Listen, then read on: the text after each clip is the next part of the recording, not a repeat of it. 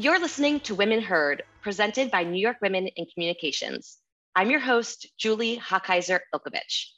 And today I am talking to Tiffany R. Warren, who is the EVP, Chief Diversity and Inclusion Officer for Sony Music Group, and President and founder of AdColor, and a 2022 Matrix Award winner. Congratulations, and thank you for being here. Thank you, Julie. I'm super excited. I'm ready to dive in. I love it. I am also ready to dive in and also extremely excited. We start the conversations on this podcast asking our guests what they think the biggest challenge facing women in the workplace today is. What do you think that challenge is? I think the biggest challenge, and it's something I've often talked about, but also faced in my own career, is the belief or having the belief in oneself match what they feel on the inside and what people see on the outside. People have named it imposter syndrome. I work with an incredible therapist who has labeled it identity-based trauma. There's like serious terms for it, but it's really connecting between how you feel and how you're perceived.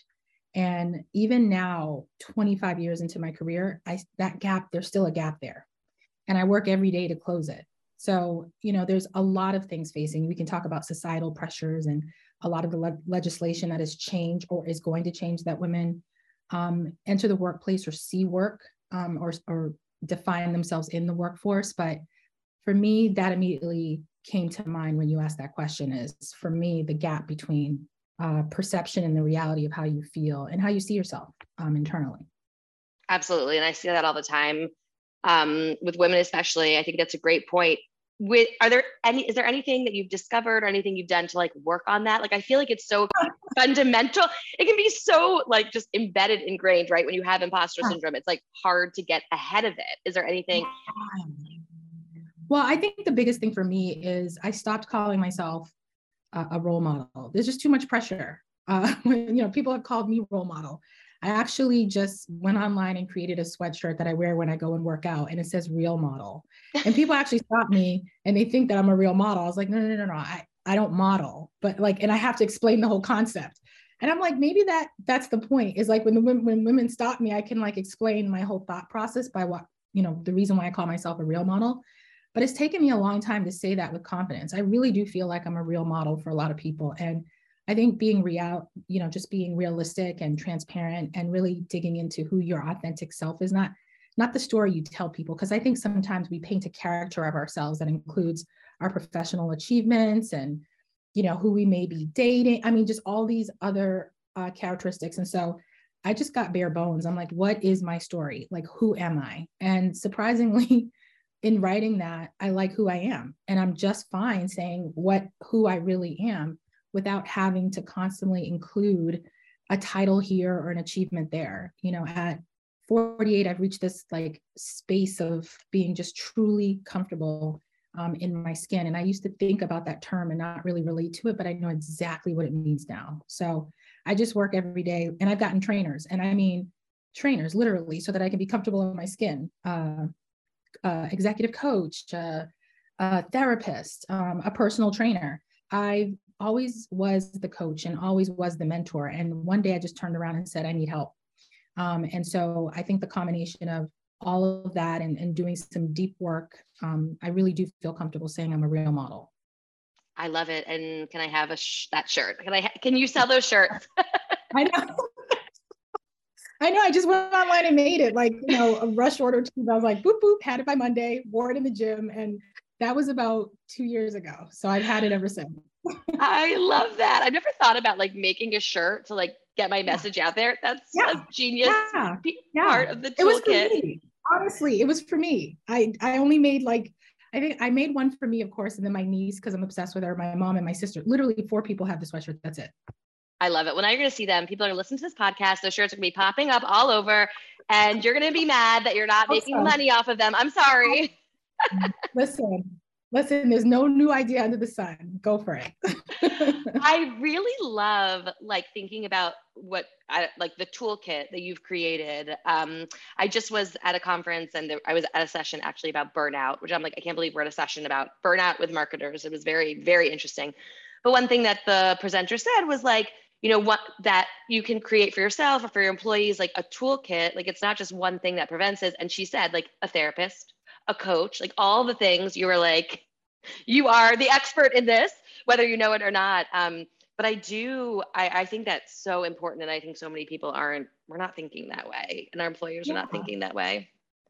Or we're just afraid. And I think the biggest thing is that we talk about, I often hear on panels, board of advisors. For me, that's very passive. This is a group of people that I can get advice from. I really needed like training, like a trainer. Because I think often when you are elevated or you're in a very senior position, people at some point stop giving you feedback and stop telling you, literally what to do, so it's almost like, you like say you got elevated pretty early and I was elevated at 32 to the C-suite.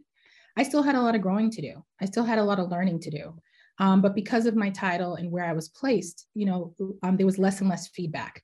And so I think, for me, I just decided if I'm going to grow and not feel stagnant, I have to get a different kind of group of advisors. And I went from advising or advisors to trainers. And I'm just very grateful that I kind of reached out and formed that group a couple of years ago.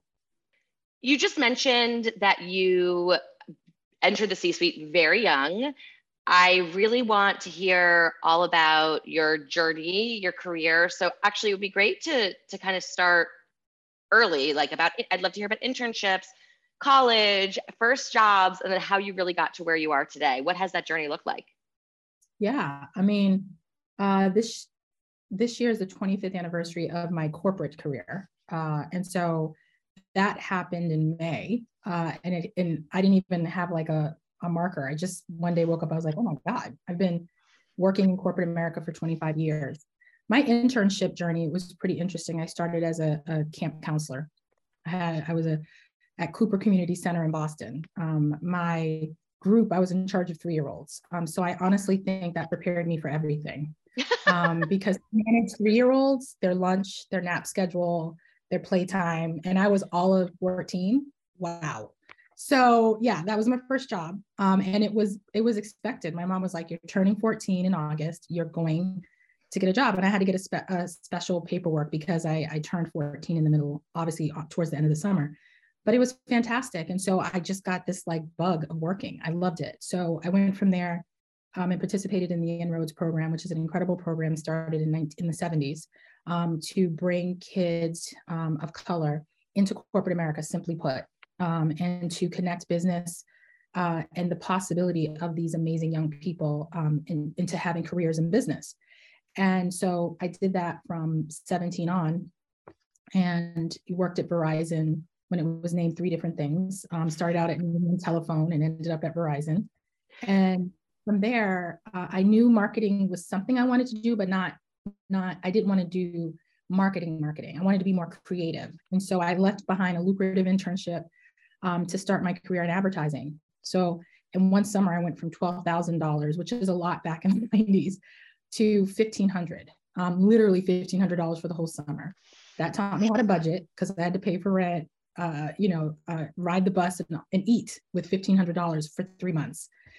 So did that and just loved advertising, and then began my career in advertising in Boston, and then went from there as the youngest manager of diversity at the 4A's, which is a trade association for advertising agencies. I just turned 25, and that began my career in New York City, managing diversity for the entire advertising industry. No pressure. That sounds like a very small job. How did that kind of come about? Because that was early, right? And I mean, obviously this should always have been important in the industry, but these conversations are having much more now. Like, how did that particular role did it exist? Did you create it? Did they create it for you? Like, how did that entry happen? Yeah, I think it existed. So I was, I think, the 4th manager of this particular program, the Multicultural Advertising Intern Program. So what I did was simply, I distinguished myself pretty early in my advertising career when I was an account executive, I established my interest in DE&I. Simply put, because I was one of like two people or one of three people in the agency of color, particularly on the professional side. And so I've always been in environments where I've been one of two, one of three. So it wasn't uncomfortable for me, but I wasn't satisfied, if that makes sense. Like I wanted to bring as many people in as possible. And I've been that way since 2.5, 3 years old, because I do have a report that survived, because I feel like I'm talking like I'm from the 1860s. But I was in Head Start in 1970 something. And they do these progress reports for you. And so in the progress reports, it's literally the makings of a diversity professional. I was very interested in from different backgrounds. I always greeted the new kids in the class. I was like the class mom. This is what they called me at 3 years old.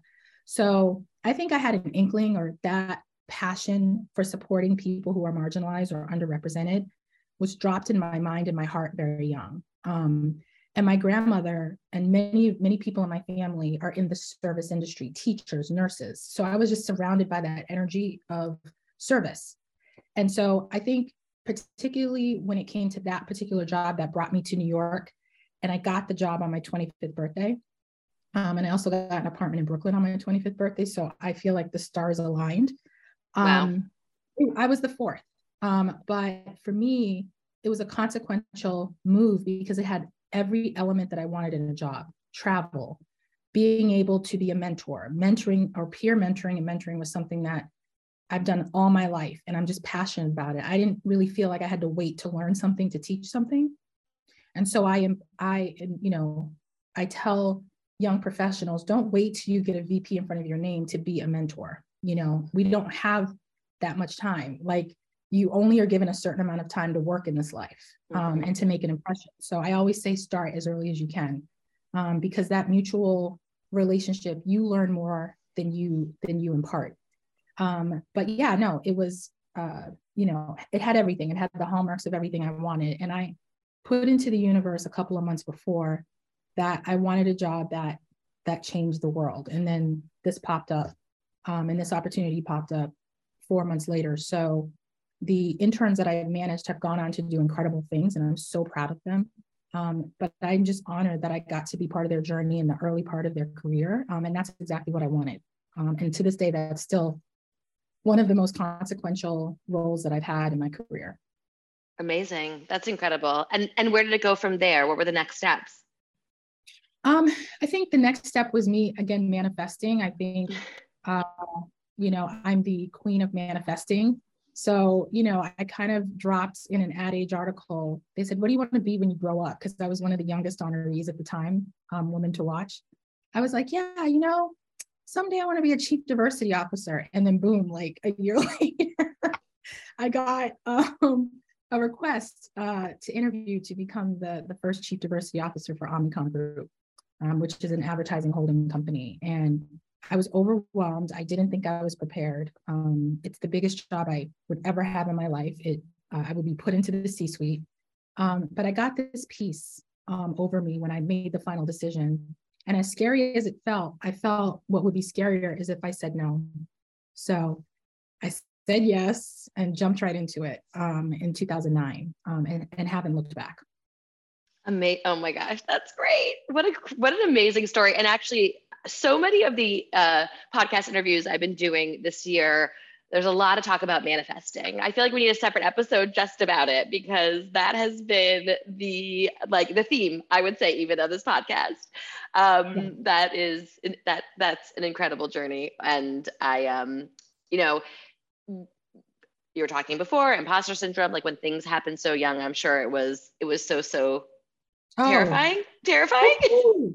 It shook my body, how scared I was, like literally shook my body. I remember having to tell people that I really, truly loved. I had created a family at Arnold, which was the agency that I worked at. And it was the first time in my career that I had to really tell someone I'm leaving to go to, and people never really write about this. Like when you have to resign from a place that you really love, like there's no manual. You have people who are badass that say, just rip the Band-Aid off. And I was just terrified. But in speaking to my inner circle there and saying, I think it's time for me to go, and that's the phrase I just kept repeating because that's what felt right to say. And I think in saying that, I gave the listener permission to have a mutual conversation about my future versus just saying I'm resigning.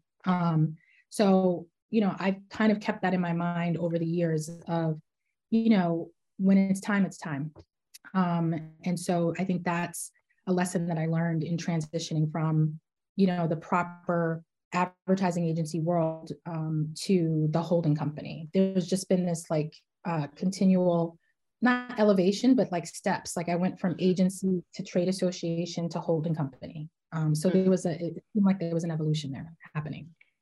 And what was it like to be a young woman entering the C-suite? How did you feel you were perceived? How did people treat you?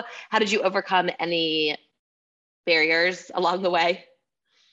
I think I was good because my mom did a really good job at placing me in activities, even educational opportunities that really challenged me in a way that most people don't get challenged until they're an adult. So living in Roxbury, which was deemed the inner city of Boston, but certainly has a lot of history of really great movements and moments, I knew that I came from a place of extreme cultural pride. I was surrounded by Puerto Rican, Cape Verdean, Haitian, multiracial, white, Black, Caribbean. And I took all that pride with me when I entered my private school, the Windsor School. And I got a deep sense of who I was because I was constantly challenged and I had to constantly face myself.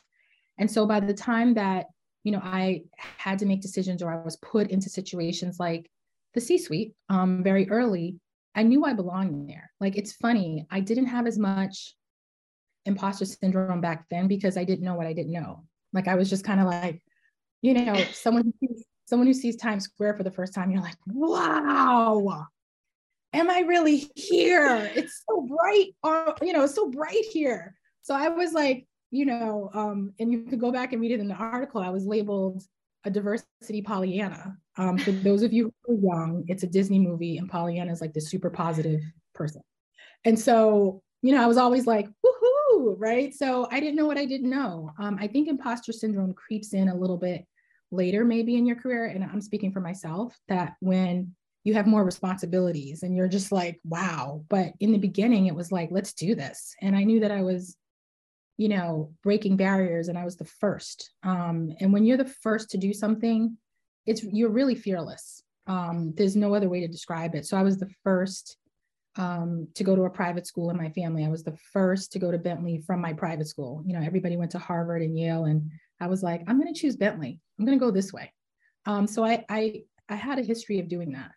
So going into the C-suite early by some standards, and then being not only a woman, but a woman of color, didn't feel as like groundbreaking. It was like people told me it was, but I didn't actually feel that because I was just like one foot in front of the other every day. That's amazing. I have 2 daughters and I'm like listening to you. I'm like, how do I parent like your mother? I need her parenting advice. I need your mom's parenting advice. You know what it is? It's super simple. It's super simple. My mom got out of my way. That's it.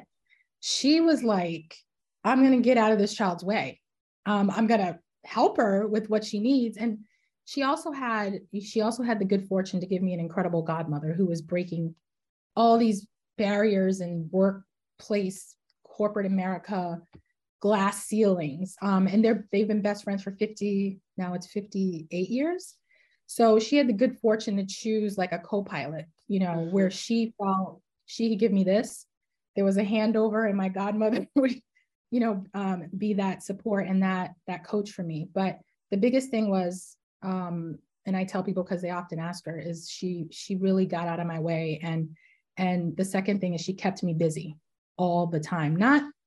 Not fake busy, but like I always was involved in things, leadership things, so that I could continue to grow as a leader.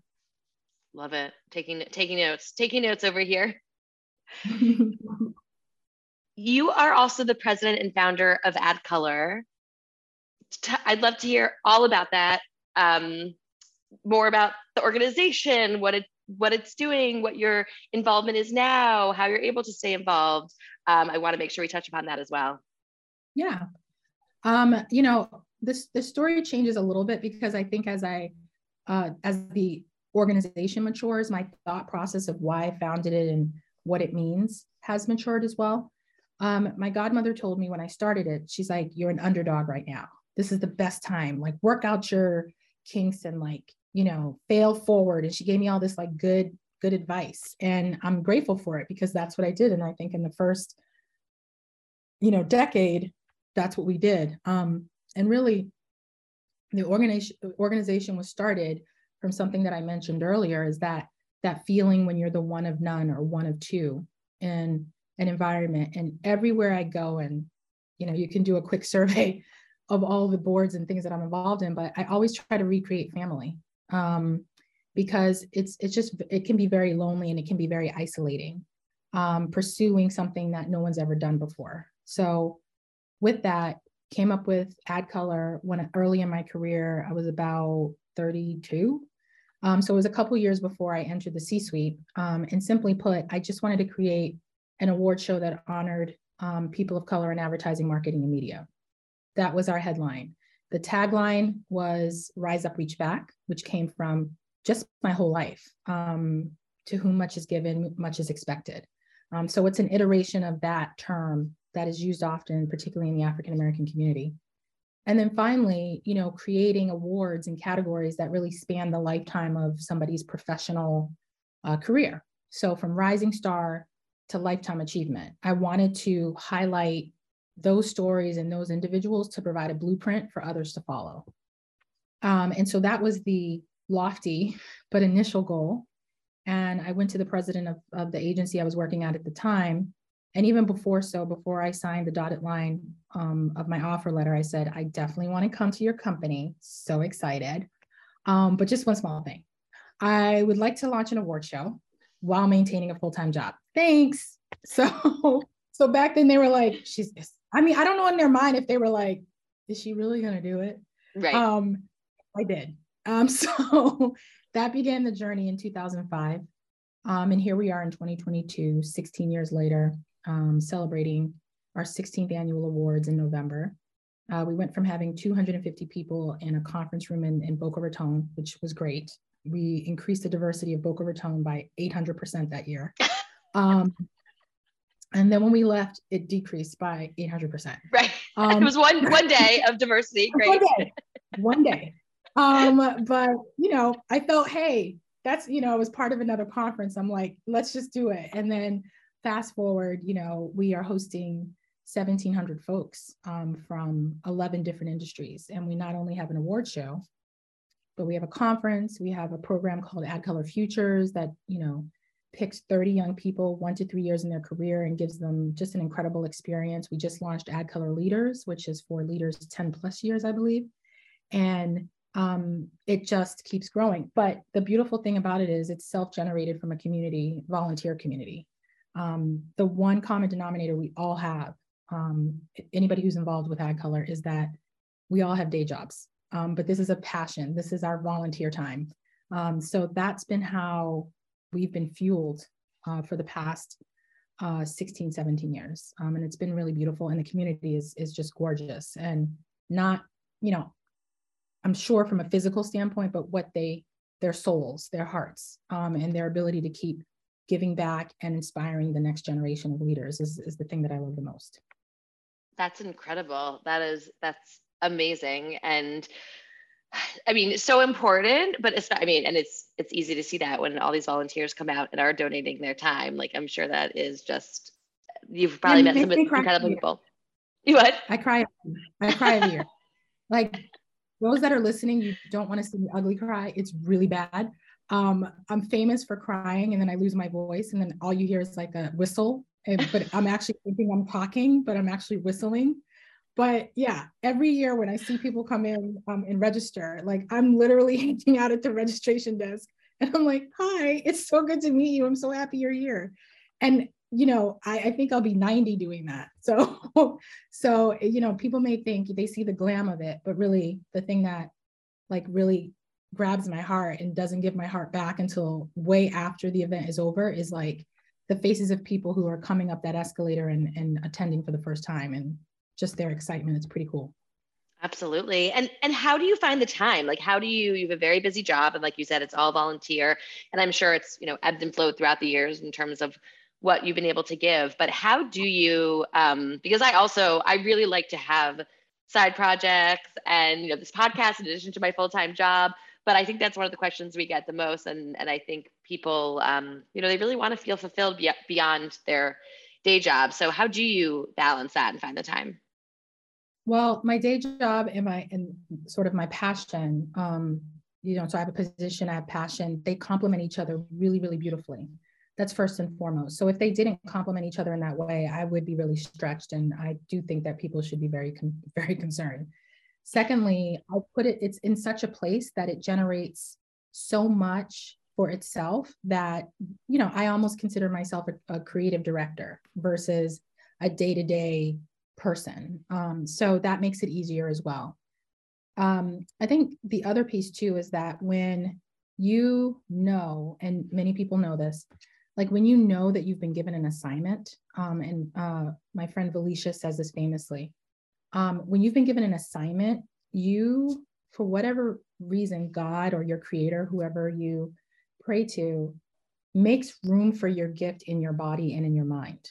And that's when you know you're on assignment, when you know that there's room for the gift. And there's always been room for the gift. And the gift for me has been AdColor. Like the way that I received it, the way it sat on my heart for a couple of years, the way that I bothered anyone within list, like just writing it on napkins. I already had the logo. I was like, this is the logo. The bigger star is on top, the smaller star is on bottom. You're reaching for the smaller star. My friend had her first child. He's now in college, which definitely makes me feel old.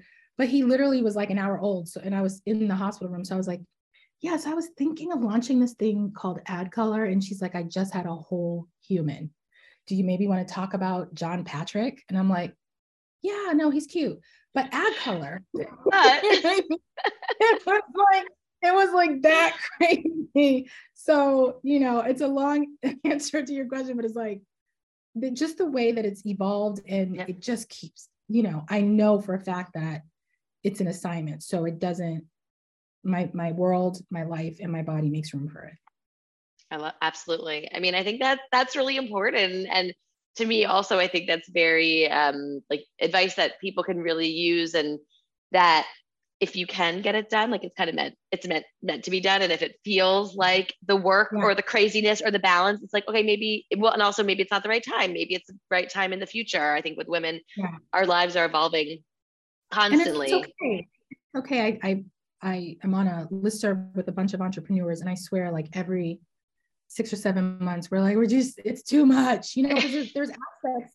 I don't want to paint this pretty picture. There's aspects of it that are difficult, but, then we all, gather ourselves and we're like, but we're on assignment, so that makes it feel a little bit better. But honestly, even when being on assignment, or you're, making room for everything and it doesn't feel, it feels weird, then just take a moment and take a beat and decide if you want to move forward. Absolutely. No, that's great advice. Congratulations on winning a Matrix Award. You are a Matrix Award winner, and it's just the most exciting thing. I am so honored to be able to congratulate you in person on Zoom. What does winning a Matrix Award mean to you?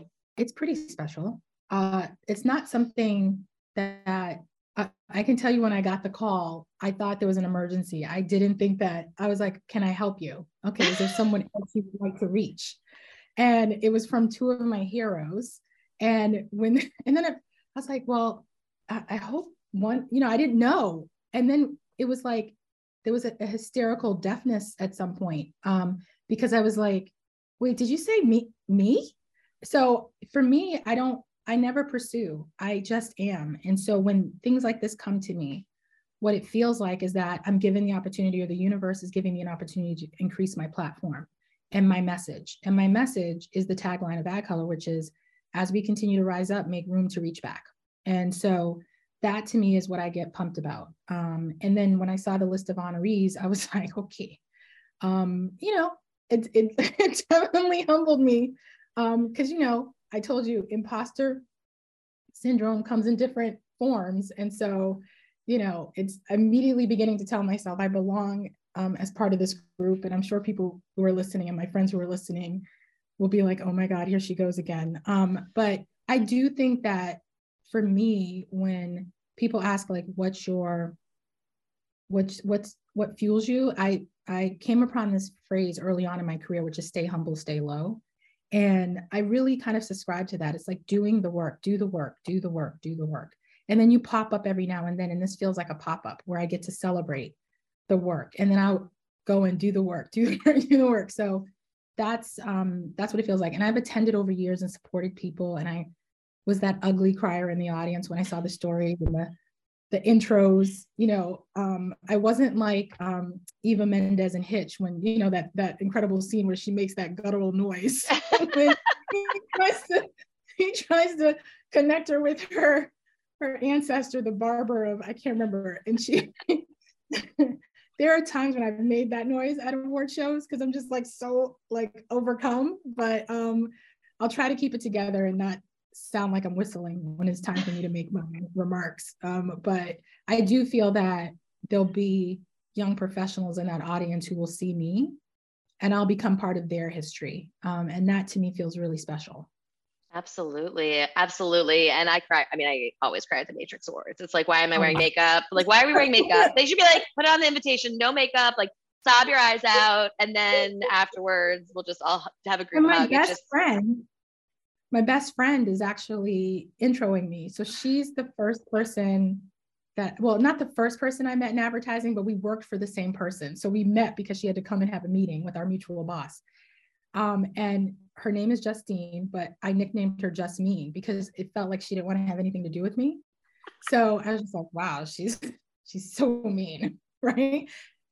Since then, I can't do anything without her. She's one of my favorite people in the world. And, she's risen to incredible ranks within advertising. And we just keep pinching ourselves because we're still those 2 account executives who had a chance meeting at a Boston agency. So I just felt like she was the most important and probable person to intro me at the awards. That's going to be, I'm already crying, obviously. Like, are you kidding me? And I hope you tell that huge ballroom that you called her Justmean, because that's like the funniest thing ever. And she'll definitely appreciate it. She will not. I will. Let's start your speech with that. Okay. Like, I will be there and I will be expecting that. That's amazing. I will literally say, thank you, Justmean. And let me tell you why I call her that. Yeah. I can't wait. Oh my gosh. That's amazing. That's incredible. I'm so excited. So you are an incredible mentor. Like, you have really, you've started programs to help people grow in their careers. Who are some of your mentors and how have they helped you, and what kind of advice have they given you? Yeah, it's interesting. It hasn't changed much for the entirety of my career. I'm much like my mother in the sense that, and also it's probably a symptom of my sign, I'm a proud Leo, but I'm very loyal. So I've met these individuals when I was in my 20s, very early, and they've been so consequential, such a safe place to work out who I was becoming. So Mark Stevenson Shoshan, who is the outgoing chair of AdColor, but has been the chair since we started as a official org. Incredible marketer, advertising legend. And he's Coach Mark. So he literally is like, that's what he does now because he's so good at it.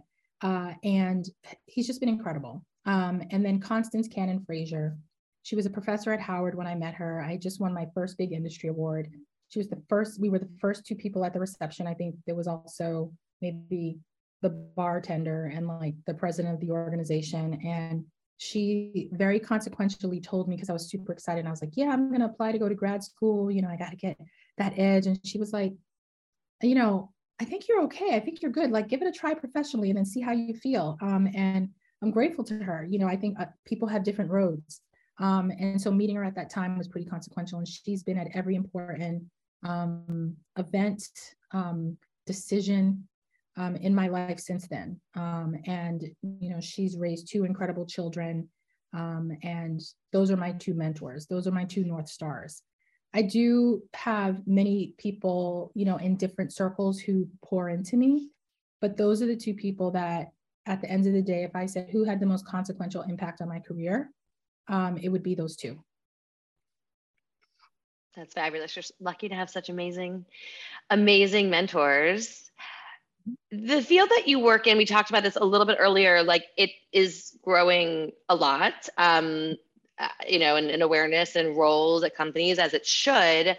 What advice do you have for young professionals wanting to pursue careers in, diversity and inclusion roles? And if they're working in other parts of communications, how can they convert the skills that they have to be working in those roles? Oh, communications. How can I compare how important communications is to D&I? It's like if D&I was undergrad, then comms is master's. Like having that skill of communications is just unbelievably important because of the matter of what you're communicating in diversity, equity, and inclusion. All of those concepts are difficult. All of those concepts are ever changing. So having a mastery on how to communicate tough subjects and make them approachable is like an A1. So you're already 60% in. My undergrad, I graduated liberal arts with a concentration in communications. So I rely heavily on that minor. It's very major in my life, but it was a minor in terms of my education. I do think that D&I evolved so quickly in the last 2 years. So D&I is no longer just D&I, it's diversity, equity, inclusion, and justice. So the social justice aspect has been added. So I no longer can just say D&I, I say D&I and J. And that part of it has been largely under the remit, not the justice part, but social impact under CSR. It's now squarely part of the role of being in DE&I. I think the best advice I would say is have a very practiced self-care regimen, very practiced. Because if you do not, then there's going to be a misalignment, and I'll tell you where. There's 3 states of consciousness, and I just learned this 2 weeks ago, and I'm like such a fan of this language, but there's 3 states of consciousness, particularly when you're in D&I, that you think of every day: institution, self, and community. There's on any given day, self can come first, then institution, then community. And then another day, it'll be all community, no self, and some of the institution. There's always, you always have to pick, unfortunately. When there's misalignment in any one of those 3 states is when you really have to load up on self-care, because there's always going to be conflict between those 3 things. And so whether you're 1 to 3 years into being a chief diversity officer or director of diversity or director of DE&I comms, because that's a big growing discipline, I say self-care, self-care, self-care, self-care. I just keep it that straightforward. And also be studied.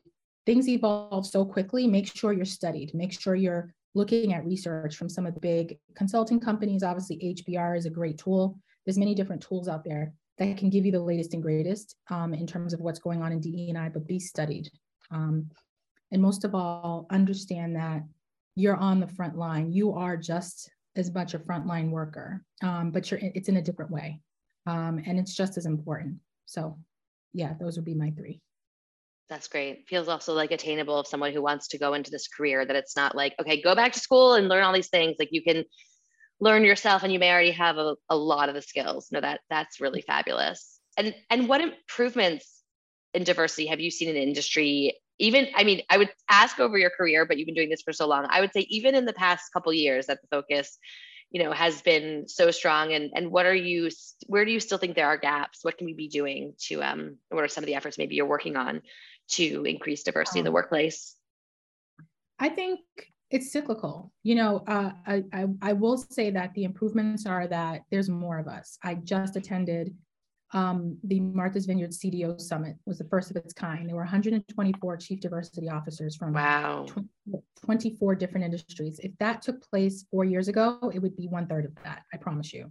And the advancements in conversation language, as well as in where this role is placed within the organization, I remember, I think it was CNN or CNBC. I think it was CNBC, excuse me. I was interviewed and asking about this role and some of the, setbacks. And this was during a time right before, I want to say it was right before COVID. I could be wrong, but I spoke sort of the truth. I said it's under-resourced, undervalued, and underpaid, right? And I was just speaking honestly. This was 3 years ago.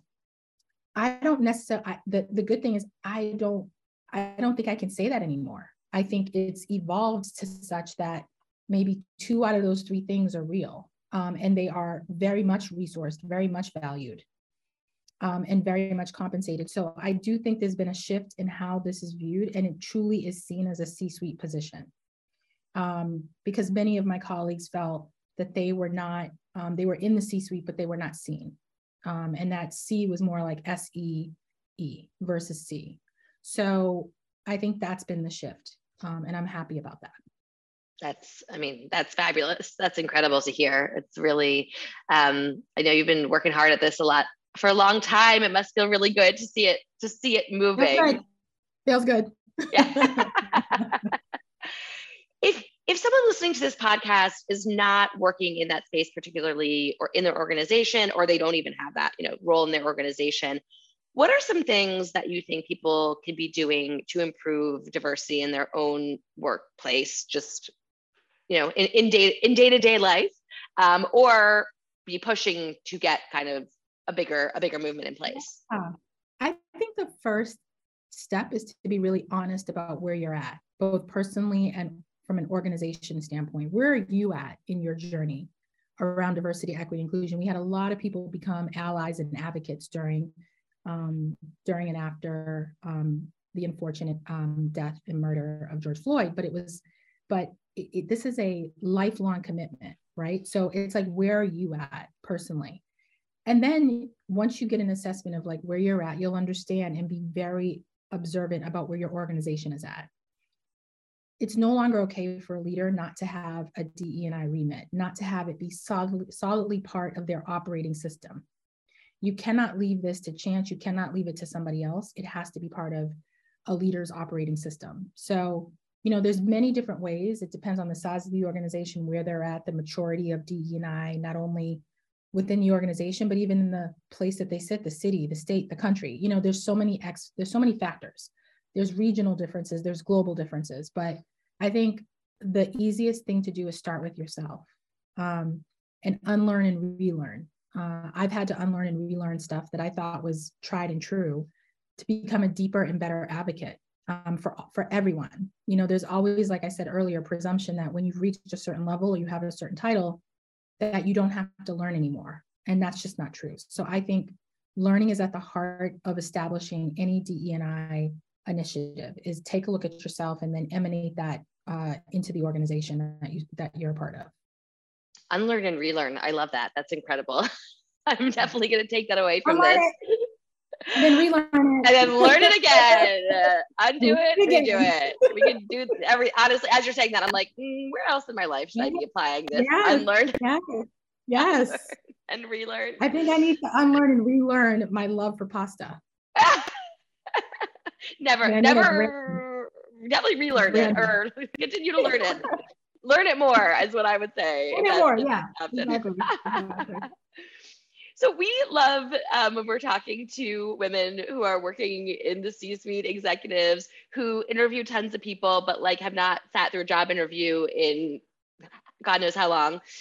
We love to ask them, have a little fun, and do classically annoying interview questions. So questions that people always ask at interviews that that there's some particular answer the interviewer is looking for. So I always invite our guests to either answer this how you would really answer it, or you could answer it how you think someone should answer it if they're having an interview to land the job. So the first question is, where do you see yourself 5 years from now? Interesting. Well, I love answering this because I just did my commencement speech at my high school. So, oh my gosh, amazing. Yeah, it's been 30 years. So I came back, I brought my niece, I brought my family, and just having my niece in my peripheral and and having her clap at certain things, I still get emotional about it because I'm like, does she really understand? Yeah, she does. So, you know, I think I told this to the crowd, but I had a writer's block and it came to me the night before. The speech came to me the night before. And basically, you know, it kind of put my life by decades into a certain like timeline. So what I told these incredible women that were going out to take on the world, they were 17, 18. I said, listen, in your teens or in your tens, it's about finding your nerve. That was the name of my speech, finding your nerve. I said, it's about finding your nerve, right? That's what you do in your teens. You try out for lacrosse, you get your first boyfriend. In your 20s, you have all the nerve. This is all the nerve that you found in your teens. And in your 20s, you have all of it. You have all the nerve, all the estrogen, you have all of it. And so you are conquering the world. I said in your 30s is when people say to you, Tiffany, you have some nerve. You have some nerve starting AdColor while having a day job. Who are you? Some nerve. And in your 40s, which is the fun part, and what was great about this speech is that parents, both the dad and the mom, were like checking to see where they were in terms of the nerve meter. But 40s is where you have one nerve. So right now, I have just one nerve, and everyone sits on that nerve. Everybody. You're getting on my nerve. Yeah, you're getting on my one nerve. And yet you're getting on my nerve, not even nerves, nerve. And then I wrap it up by saying in your 50s, I try to be nice because it was a proper, you know, parental crowd. I said, you can figure out what I'm going to say, but in your 50s, you have zero nerves to give. You're done. You can replace nerve with something else. And so right now, in where I'm approaching, I have 2 more years until I hit 50. It's like, I got to zero nerves early. And what I'm excited about is to really challenge myself, to really continue to relearn, unlearn, reconfigure, get sharper, more efficient, more focused, less stressed, and just radiate and like be comfortable with who I am, and actually try to win back more time. And I told, you know, this young crowd, I said, you know, in your 40s and 50s, you're going to be struggling to win back your time. So just be very careful about how you spend your time. And so I would say in 5 years, I'll be winning back more of my time, to do the things that I love. So I don't know where I'll be career-wise, but I think if I'm just going to speak in terms of my life, it would be, to win back time. And time is more precious to me because as of 3 weeks ago, a cross fingers breast cancer survivor. So this past year, I went through not chemo or anything. They got it early. You know, I have to take tamoxifen, and anyone who's listening who's ever been through that journey knows what I'm going through now. But time is really, really more important to me. So yes, I'm a little funny with the nerves and stuff, but honestly, I'm trying to win back as much time as possible because a year ago I didn't know. So I share that with anyone listening, is just really be committed and honest with your time, and you know, put yourself at the center. I think people often give away their time because they think that's how people want them to spend it, but just put yourself in the center, and then everything else will fall into place. That's so beautiful. Thank you for sharing that with us. That's like all of it. And I'm so happy that you are healthy and have a bright future. Yeah. Speaking of time, unfortunately, somehow we run out of it for this interview, which I've just enjoyed talking to you like so much. This has been incredible. Where can our listeners find you? Like, where do you like to be found? On social media or LinkedIn or wherever? I think LinkedIn is my happy place. So okay, yeah, just reach out to me through LinkedIn. I have quite a nice following and I like to muse on there. And it's just, I like that space. So definitely find me there. I'm not really an Instagram. I mean, I have an Instagram. I keep it private, even though everyone's like, make it public. But I have to have some space for myself. Yeah, absolutely. LinkedIn is definitely my jam. Awesome. Great. And in the 30 seconds we have left, is there one great piece of career advice that you'd like to share with our listeners? Your favorite piece? It actually comes from Elaine Welteroth. She wrote a book, More Than Enough. And I've told everyone, that I've coached since that book came out, that they're more than enough. You're enough. You know, I think we often get messages that we need to be this or extra. And certainly if that's your destiny, do that. But in the meantime, you're enough. So that would be my advice, that you're enough. Beautiful. Thank you so much. And congratulations again on your Matrix Award. Thank you. You've been listening to Women Heard, presented by New York Women in Communications. I'm your host, Julie Hochheiser-Ilkovich. Thank you to the amazing team that works on this podcast: Chelsea Orcutt, Elizabeth Roberts, Chrisanne Grisey, Mandy Carr, Shania Anderson, and Alex Fetter, who wrote our original theme music. And thank you to everyone at New York Wiki for helping us and for supporting our show. For more information about Women Heard, go to nywiki.org/podcast. That's NYWICI.org/podcast. Thanks for listening.